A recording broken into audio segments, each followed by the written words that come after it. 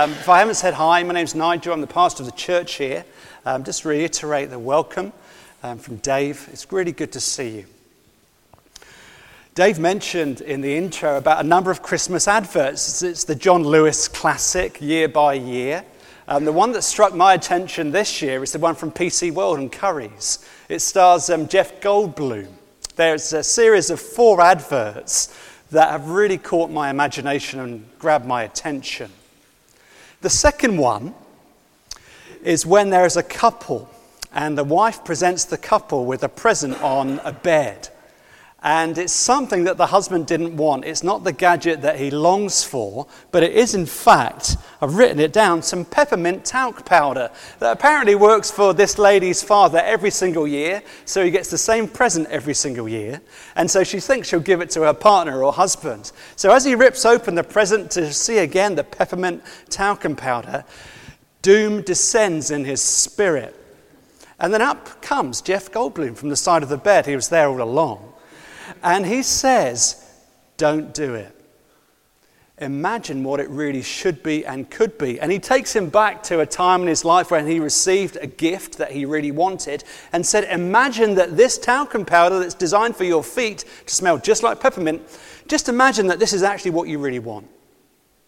In effect, just lie and all will be well. And then the strap line at the bottom is something like, spare the act, go to Currys. So if you really know what you want, go to Currys and you get the gadget of your dream. This passage that is known so well about shepherds washing their socks by night and watching their flocks by night as well, this passage that has shaped every nativity play that boys and girls have wrapped themselves up in mums and dads' kind of toweling robes, this passage has a lot to say about how we respond to the gift that we are given. The gift that we are given is in verses 1 to 7 of Luke 2. It's the birth of Jesus Christ, the greatest gift that we can ever and will ever receive. But the passage that follows, verses 8 to 20, well, there's 3 words I want us to think about. The first is response. The second one is peace. And the third one is fear. And I'm going to do something a little bit unusual, and I'm going to go through the passage in reverse. So I want us to think about how we respond to the gift of Jesus, and that's at the end of the passage. It's in verses 15 to 21. How do you respond to the gift of Jesus? That's what Luke wants us to think about. Look down at verses 15 to 21, please. You've got the shepherds and the angels and Mary. And zoom in particular, please, in verse 20. Luke is talking about what they hear. Verse 20, the shepherds returned glorifying and praising God for all the things they had heard, see that word, and seen. The angels said something to the shepherds, and then the shepherds went and did something with the news that they had heard. Look at verse 17. When they had seen him, they spread the word concerning what they had been told them about this child. And all who heard again, were amazed at what the shepherds said to them. The word here in Greek is rhema. It means message. So the shepherds had received a message, and they did something with the message. Notice the transition here. There's stages, eyes down, verses 18 to 21. The angels speak to the shepherds. The shepherds then speak to everybody else. And then, beginning in verse 19, there's Mary. Luke's really drawn our attention to Mary in recent weeks. We're not to worship her. We thought about that at the back end of chapter 1. But we are to really think carefully about what she is as a model of faith. And Luke presents her again. Look at verses 19, or just think about the airtime or the sentences that she receives. Here's Mary, and what does she do? She receives a message, and she responds in a certain way. On next Friday, no cards required. It's our anniversary for Joe and I. We were married 16 years ago, if I last to Friday. There is one issue that keeps coming up in our marriage, and that is one of hearing. Joe speaks to me, and I think it's 3 times in 16 years, she said this to me, "Are you listening?" Now, I think there is a difference between hearing and listening. I do my best. Sometimes I struggle. But there is a difference between hearing and really listening. And so 3 times in 16 years or thereabouts, Joe has said to me, are you listening to me? And the answer from my point of view is, well, yes and no. I heard what you said, but I can't remember what you said. But look at what Mary does. Mary's received news. We know that she's been spoken to by the shepherds. We know from chapter 1 she's been spoken to by an angel as well. But look at how Mary responds. It's interesting in many ways that you've got the ordinariness of the response. Because the shepherds get an angel who speaks to them. Mary, she gets the shepherds and the angels. Some of us get angels that speak to us. There are very few of us, even in Epsom. But we all get shepherds. And the question is, how will we respond? Verse 19, Mary treasured up all these things, pondering them in her heart. A couple of words are really important here. Treasure and ponder, they mean slightly different things. So the word ponder is a thinking, a reasoning kind of word. She's received information and she's trying to process it. She's doing a mental mind map of what are the implications of the news that I've received for my everyday life. How will this affect my future? What will this mean that I won't do, that I've done in the past? How will this change my fears and hopes and dreams? She's pondering. She's treasuring. That's the word ponder. She's trying to put this new kind of cataclysmic news in its context. She's pondering, she's thinking, she's reasoning. It's a mental, cerebral word. It's not just a mental assent to a concept. It's thinking, how does this news apply to my everyday life and experience? How does it reshape my future? She's pondering. She's also treasuring. She's treasuring verse 19. If pondering is to do with the head, treasuring is to do with the heart. This is a word to do with our emotions. She's thinking, this news I've just heard from the shepherds, this angel that spoke to me in chapter 1, what does this do to my affections? How do I respond to this news about a Saviour who will bring peace and hope to the world? A Saviour for my sins, Mary would say, but also for the sins of the whole world. What does that mean to me? So she's pondering in her head, she's treasuring in her heart. And it's this idea of treasuring is like a nurturing word. So I really don't care for animals, but I'm told that if you have a cat, there's a stage in your life where you just put milk on a spoon and kind of spoon feed them. I like fires. And so when you're trying to start a fire, you need to put a little bit of air in there and a bit of tender loving care. And that's a man thing. Cats are for ladies, perhaps. But you get the point. One is a mental word, but the other one, the treasuring word, that's a nurturing word. There's something going on in her heart. Mary does not go to Waterstones of the first century and say, how do I do this? This is a discipline. No. This is an attitude of her heart. One is cerebral, one is reasoning and thinking, but one is an issue of the heart. And Mary's doing both. She's responding to the message from the shepherds. She's nurturing it. She's fanning this into flame in her heart. So here's a simple question for you. Who are you most like? This is not a point to be made just about a Sunday gathering as the church gathers corporately. If you're a Christian here this morning, who are you most like? Are you Mary-like in your daily experience of your relationship, your personal living relationship with the Lord Jesus Christ? Are you someone who tries to delve into the scriptures for 10 minutes, for half an hour, for an hour every day, whatever you can do at whatever stage of life you're at? Are you someone who tries to read the Bible and to say, this is what this means? Lord, help me to understand what this means. Are you someone that does good habits in your life so that you ponder, so that you fan into flame new affections for Jesus? Who are you most like? Don't underestimate your ability to hear, but also to not hear what God would say to you through his word. Don't underestimate that. Are you Mary-like? To what degree are you like Mary? Or actually, are you like verse 18? Did you notice the crowd? And all who heard it wondered at what the shepherds told them. Are you a wonderer? Are you someone who kind of thinks, wow, but then it passes, perhaps like the crowd? Or are you someone who ponders and treasures? Who are you most like? Luke wants us to think about how we respond to the news of Jesus' birth, to the gift, the greatest gift that God will ever give to us. Who are you most like when you respond to Jesus day by day? Who are you most like as you think about Jesus' birth every Christmas time? It's there in verses 15 to 21. As we hit reverse again, verses 13 to 14, that's about peace. Okay? If the first point is about reverse, the second point is about peace. Let's read verses 13 to 14. And suddenly there was with the angel a multitude of the heavenly host, praising God and saying, "Glory to God in the highest, and on earth peace among those with whom he is well pleased."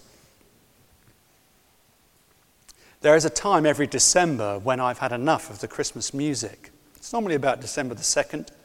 But one song that grates me every single year is a song by John Lennon. I'm quite a fan of the Beatles. Don't mind them. They've been a huge inspiration for so many bands and groups. But there's a song that Lennon wrote called "War Is Over." Let me just remind you of a few words. It's a song with this kind of utopian dream of the future. If we could just get along, all would be well. And this is what John Lennon wrote. "And so happy Christmas, for black and for white, for yellow and red ones. Let's stop all the fight." And then there's the refrain at the end. "War is over if you want it. War is over now." There's something that connects to our hearts. We long for peace. But this passage is talking about peace. This message that the heralds and the heavenly hosts communicate is one of peace. But it's not just one on a horizontal level. It's one on a vertical level between the world and God.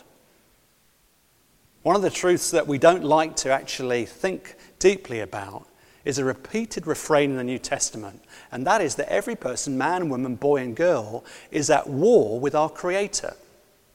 We don't like to think about it. It's kind of a modern, unpalatable truth. But all through the New Testament, the writers are saying we are at war with our Creator. We don't give him the love and honor that is worthy of his name. We would rather be sovereigns over our own lives rather than treating him as sovereign over all of creation. It's there in particular in Romans 5, 6, 7 and 8 where the Apostle Paul writes about the war within our hearts and how we treat God, not giving him the time that he deserves. Paul says that in our hearts there is a natural enmity between God and ourselves. We can display it overtly. We can say in our practices, in our thought life, in our use of our resources, we don't give a monkey's about God. There's a new shop that's just opened over the road from us. Jo went there to have a haircut just recently, and she met somebody from our past who went to Chesington Church and came up through the youth groups, and she told us how she's gone away from Christianity, and she doesn't give God the time that he deserves now in her life. It's very easy to do. We can do that overtly, but also we can do it with a religious veneer. That's far easier. It's easier because you can come to church, you can read your Bible, you can pray, you can wear religious clothes, but actually, for at least 6 days of the week, you live in one way, and on Sunday you live in another way. And Paul says there is an enmity in our heart, that we don't give God the time that he deserves, we don't give him the authority that he has. We can live a good life thinking that actually if we live in a certain way, we'll twist God's arm so we can win his favor. But whether it's overtly or subvertively, Paul says that in our hearts we are enemies to God. We are at war with God. That's why we need peace, verse 14 of chapter 2 of Luke's Gospel. And Paul says the difference between a Christian and a not yet Christian, a Christian and a non-Christian, a Christian and a religious person or an irreligious person is that they see this reality. They see that we are at war with God. And yet God has made peace through the cross. That's the difference between a Christian and a non-Christian, a Christian and a religious person. That we are at war with our Creator. And yet he has sought out actively to pursue us with his love and grace, and that's seen 2,000 years ago on the cross. We can't stand the idea that God is in control. We want to be our own rulers. And yet God in his grace pursues us and shows us again and again that his rule is not heavy-handed. His love is strong. His grace is sufficient. His mercy is certain. And when a person sees that and sees that both our bad deeds and even our good deeds have been done with the wrong motives, and that what we need more than anything else is not to work harder, but we need grace. When a person sees that, that's when they become a Christian. A Christian is someone who sees that our only hope is in God and in his grace. That's the difference between a Christian and a religious person. You see, John Lennon was partially right and partially wrong. We long for peace, and the war is over, but he's thinking about the wrong war. The war is over because of the cross. It's the war in our own hearts. That's the most severe war. That's what the Bible speaks about. That's our greatest need. And God has done all the running. He's got all the resources, and he's pursued us and saved us for his glory and grace. And we have nothing but gratitude to say to him. And so this is why the angels come and shout. What a chorus this would have been. Better than the Royal Albert Hall, I can tell you. Verses 13 and 14. There is the angel, a multitude in the heavenly host, praising God and saying, "Glory to God in the highest, and on earth peace among those with whom God is well pleased." Or as those with whom he is pleased. Glory to God in the highest. Why? Because of his work through his Son, this baby born in a cattle trough. That's what a Christian is, someone who sees the truth here and sees the peace that has been made by God because of the cross. A Christian is someone who sees and who's experienced God's grace and who know that his rule is loving and kind. And the difference that makes is everything. Because God has made peace with us through his Son, and that makes us peacemakers. That's what the Sermon on the Mount is about. It's not just something that happens to our own hearts, something that we're convinced of in our own mind. If God has made peace with us through the cross, that makes us peacemakers. So we can fan out in our workplace. We can be known in our streets. We can be known in Epsom and in Ewell as peacemakers. Someone who goes out and is not so committed to our own rights that we trample on other people to get our own way. We're not so committed in the dog-eat-dog world of the workplace to kind of ignore people, but we're someone who actively goes out and seeks to make peace. Those who have experienced peace will be peacemakers. We're going to fan out into Epsom and Ewell, I pray, and be known as peacemakers in the world. Because this is good news for all people. So how do you respond to the message? It's a message of peace, but it's also a message at the start of the chapter, or at the start of this section, verses 8 through to verse 12, that enables us to no longer fear. It enables us to no longer fear. Look closely now. This is really my main point, verses 8 to 12. The Greek here, right down in verses 9 and 10, verse 10, "And the angel said to them, Fear not, for behold, I bring you good news of great joy." The phrase there, verse 10, is megaphobic. It's megaphobic. Verse 9. Here comes the glory of God, and understandably, people are shaking in their boots. So you've got this word megaphobic, mega from magnify, great, glorify, and you've got phobos meaning fear. And the Greek literally says mega, fear. Okay, if you're writing Greek and you want to kind of ramp up the volume, you double up a word. And so this is fear like you've never known before. This is not, I'm scared of the dark. This is awe. Awe is such an overused word. This is awe right here. I think it's the Authorized Version has, they were sore afraid. If you're over a certain generation, you may remember that word. They were shaking in their boots. They've seen something of the glory of God. This is not toweling kind of gowns here. This is fear. This is knee-knocking, heart-rendering, mouth-open fear. Just kind of pierces the bubble of the nativity scene a little bit, doesn't it? They were terrified, these guys, because they've seen something of the glory of God. They were sore afraid. And what does the angel say as he comes? Verse 10, "Fear not, Imagine that. Fear not, don't be afraid. Why? Behold. Now this is really important. The angel knows how they're feeling. These are hard as nails guys. They're used to living outside. They wouldn't wear North Face. They wear something kind of more sturdy than that. These would be army recruits. They're shepherds. And yet they are terrified. The angel knows exactly how they're feeling. And he says, you don't need to fear. You don't need to be terrified. Why? Behold. The angels are saying, let me show you something. Here is a message about someone who means you no longer need to fear. I know you're afraid, but if you look at, if you behold, if you see, if you understand, if you treasure, and if you ponder the good news about this baby, if you behold his glory, you never need to be fearful again. That's the message that the angels have come to say. Think about this across the whole Bible.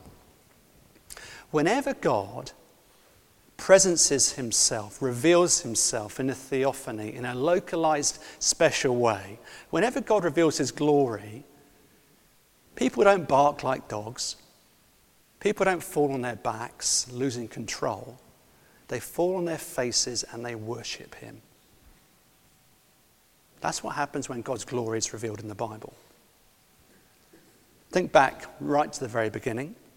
Here's Adam and Eve. They're enjoying a perfect, unspoiled creation. They know God. I can't get my head around this. They know God personally, intimately. They know him just in a way that we never will until eternity. And yet, they are sold a lie as Satan enters into the garden and says, this is not the best thing. If you want to know real, true, and lasting joy, rule your own lives, become your own sovereigns, and then you'll know what real freedom is. And it's not freedom, it's captivity. But what happens when they believe the lie, when they take a bite of the fruit? What happens? Fear enters into the world for the first time. Fear that was not there when they were enjoying the perfect, loving rule of the Lord Jesus and of his Father and of the Holy Spirit. But fear enters the world. They had a perfect relationship with God, which means they never had a sleepless night. They never struggled with anxiety. Fear never paralyzed them. And yet now fear entered the world. What is the main reason that I struggle with anxiety and fear? What's the main reason that I can sit bolt upright in the middle of the night with sweat down my brow, not being able to get back to sleep? Why does that happen? I'll tell you why it happens. Because I don't trust God as I should. Why am I afraid of the future? Why am I still afraid of death? Because I don't trust God as I should. We heard just yesterday a family friend has just found out he's got pancreatic cancer. He's probably got days or weeks to live. And he's not a Christian. The thing that grips me is the fact he's not a Christian, not the cancer. That's his greatest need. And I'm afraid for him for that reason. What keeps you awake at night? Because here's an answer to fear, that we need not be afraid anymore. Adam and Eve sinned in the garden. They thought God was not good. They thought his purposes were not loving, that they were not going to enjoy his loving rule forever. They thought that he was not concerned with their best. They thought that God was a spoilsport. And so they took a bite of the fruit, and the devil came in. And they said, true happiness, Adam and Eve, is when you call the shots. And as a result, it was like an atomic bomb went off throughout the whole of creation, throughout the whole of the cosmos, as sin entered the world. They were struggling from that point on with their own self-worth. That's why they covered themselves with fig leaves or something like that they bought down the shops. They were struggling to find approval one to another. They were struggling with envy. That's why they started to kill people in the early chapters of Genesis. Living without God means that we are often driven to fear in every level of our existence. I'm afraid that people will find out that I'm an imposter at work. I'm afraid that people won't love me, therefore I'll never get into a relationship. I'm afraid that you're going to think I'm a fraud, therefore I'm not going to deliver a Christmas card through the front door. I'm afraid that you're not going to think of me as a good parent, therefore I'll never invite you round. And so the list goes on. Fear grips us on every level of our life. And yet when 9/11 happens, when Paris happens, when something happens close to our own family experiences, it bursts our bubble of self-reliance and of self-control and of self-sufficiency. And it shows us that actually we're afraid of a lot. We're afraid of our own mortality. And yet there's an irony that's happening here, a strange pattern throughout the Bible. We are afraid when we move aside from God's loving rule and when we rule ourselves. We are bound to fear. We're subject to the captivity and bondage of fear. And yet there are other places in the Bible, whether it be Adam and Eve or Moses or Elijah or Isaiah or Mary or even the shepherds. Whenever God appears, we are afraid. They say, wow, they are sore afraid when we are far away from God, living our own lives, but we're also afraid when God comes up close. When God draws near, we're terrified. When we are far away, we're also fearful people. When we come close to God, it's a little bit like when you come close to an expert. You know, if you're musically brilliant, there's always someone better than you. You know, if you're a sports person, then you start to play with someone who plays Premier League football, you see how good they are and how poor you are. You know, when someone like me, if you like DIY, but when you come next to a craftsman, they put you in the shade. That's what happens with God. Why is it that Isaiah wishes that he would just be nothing? Why is it that Mary gets in awe when the angel comes? Why is it that Moses has to take off his shoes at the burning bush when he comes close to God? Because when we come close to God, we see actually his beauty and our own darkness. We see his greatness and our insufficiency. We see his beauty and our ugliness. And yet here, the angel comes with a solution, verse 10 and 11. Here comes the solution. Fear not. Fear that's been throughout the Bible since Genesis chapter 3, that wasn't there in the beginning when we knew God up close and personal. Fear not. Why do we not need to fear anymore as Christians? What's the solution?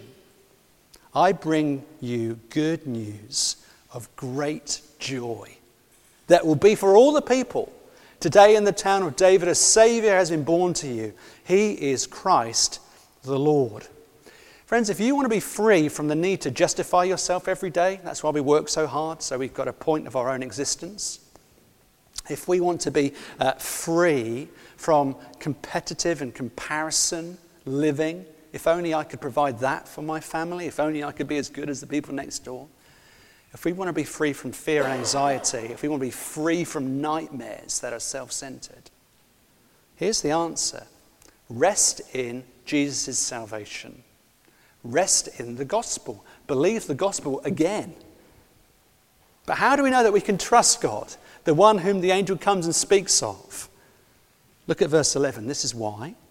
Because this baby born to you, this is who he is. He's the Lord. He's the Lord. Now, Luke is really careful about the words he uses. He's deliberate. He's intentional. And David said that the New Testament is written in Greek and the Old Testament is written in Hebrew. But the Greeks, there was enough of them in the first century or so to write the Old Testament in Greek as well. And it's called the Septuagint. And they were very careful about the words they chose to use for God's name, for the God of Israel, who's the God of creation, who's the God of promise and the God of power. And Luke uses the same word they use all through the Old Testament. It's the word kurios. Who is this child who the angels shout of, that the angels speak of? He's the Lord. He's God. This baby stretched out on the straw, he is none other than the God of all creation. That's why we don't need to fear. He's God himself coming from heaven to earth. That's why they're shouting. That's why they're pulling out all the stops. That's why they're banging the drums, so to speak, and blowing the trumpets. Because they're saying, glory to God, verse 14, in the highest, and on earth peace among those with whom he's well pleased. Why? Verse 11, because there's going to be a Saviour born, who's going to drive away fear, who's going to break the chains of bondage. God looked on our sorry estate and he wrote himself in the pages of history. That's what Luke 2 says. He didn't come just to embrace us. The Bible says he came to die for us. And he came to be rejected. He came, well, the Christmas carol says it best. Mild he lay his glory by, born that man no more may die. This is who the baby is. How will you respond to him this Christmas? He lost his glory so that unimportant people like me and you, so that we might enjoy his glory. He lost his peace that he enjoyed for all eternity past, so that we might know true and lasting peace. He was kicked out of the inn so that you and I might dwell in the house of the Lord forever. It's the promise of the gospel. Friends, look at what he did for you. Look at who Jesus is again. And listen to what the angels say. Fear not. Why? I struggle with fear and anxiety so much. It's like a knot in my chest. Fear not, for behold. Fear not, for behold, I bring you news of great joy. There's a Saviour born, and his name is Jesus. And to the degree you treasure and ponder this truth, to the degree you know intimately this little baby, whose name is Jesus, you will find those fears that grip my heart and grip yours, they will just begin to lose hold. And they will begin to loom less large. And they will lose their power. Here are 3 words for you. If you struggle with fear, anxiety, depression, if you're concerned about the future, if death is one thing that you've always struggled with. Fear not, says the angel. Behold. Let's pray. Father, it's amazing that the birth of Jesus has changed absolutely everything. Fear grips my heart. Anxiety just rears its ugly head most days. Tension, headaches come, all because I don't trust you enough. Please help me, help us to fear not, whatever shape that takes for each one of us, but to behold your beauty and your glory, to see again your power and your sufficiency, to see again the Christ child who died on the cross for us, that we would no longer be bound by sin, but we'll be able to fear not and to live in the light of his grace. Help us to behold his beauty again, I pray, this Christmas. Amen.